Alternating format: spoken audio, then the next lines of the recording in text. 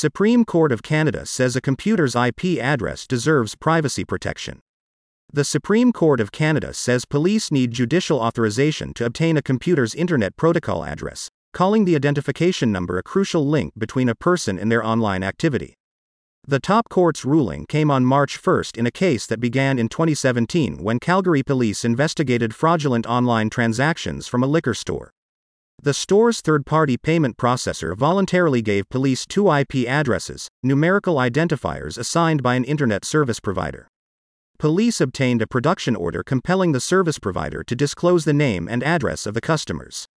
Police then got warrants to search 2 homes, leading to the arrest of Andrei Bikovets, who was eventually convicted on several counts. The trial judge had rejected the argument that the police request to obtain the IP addresses violated his charter guarantee against unreasonable search and seizure.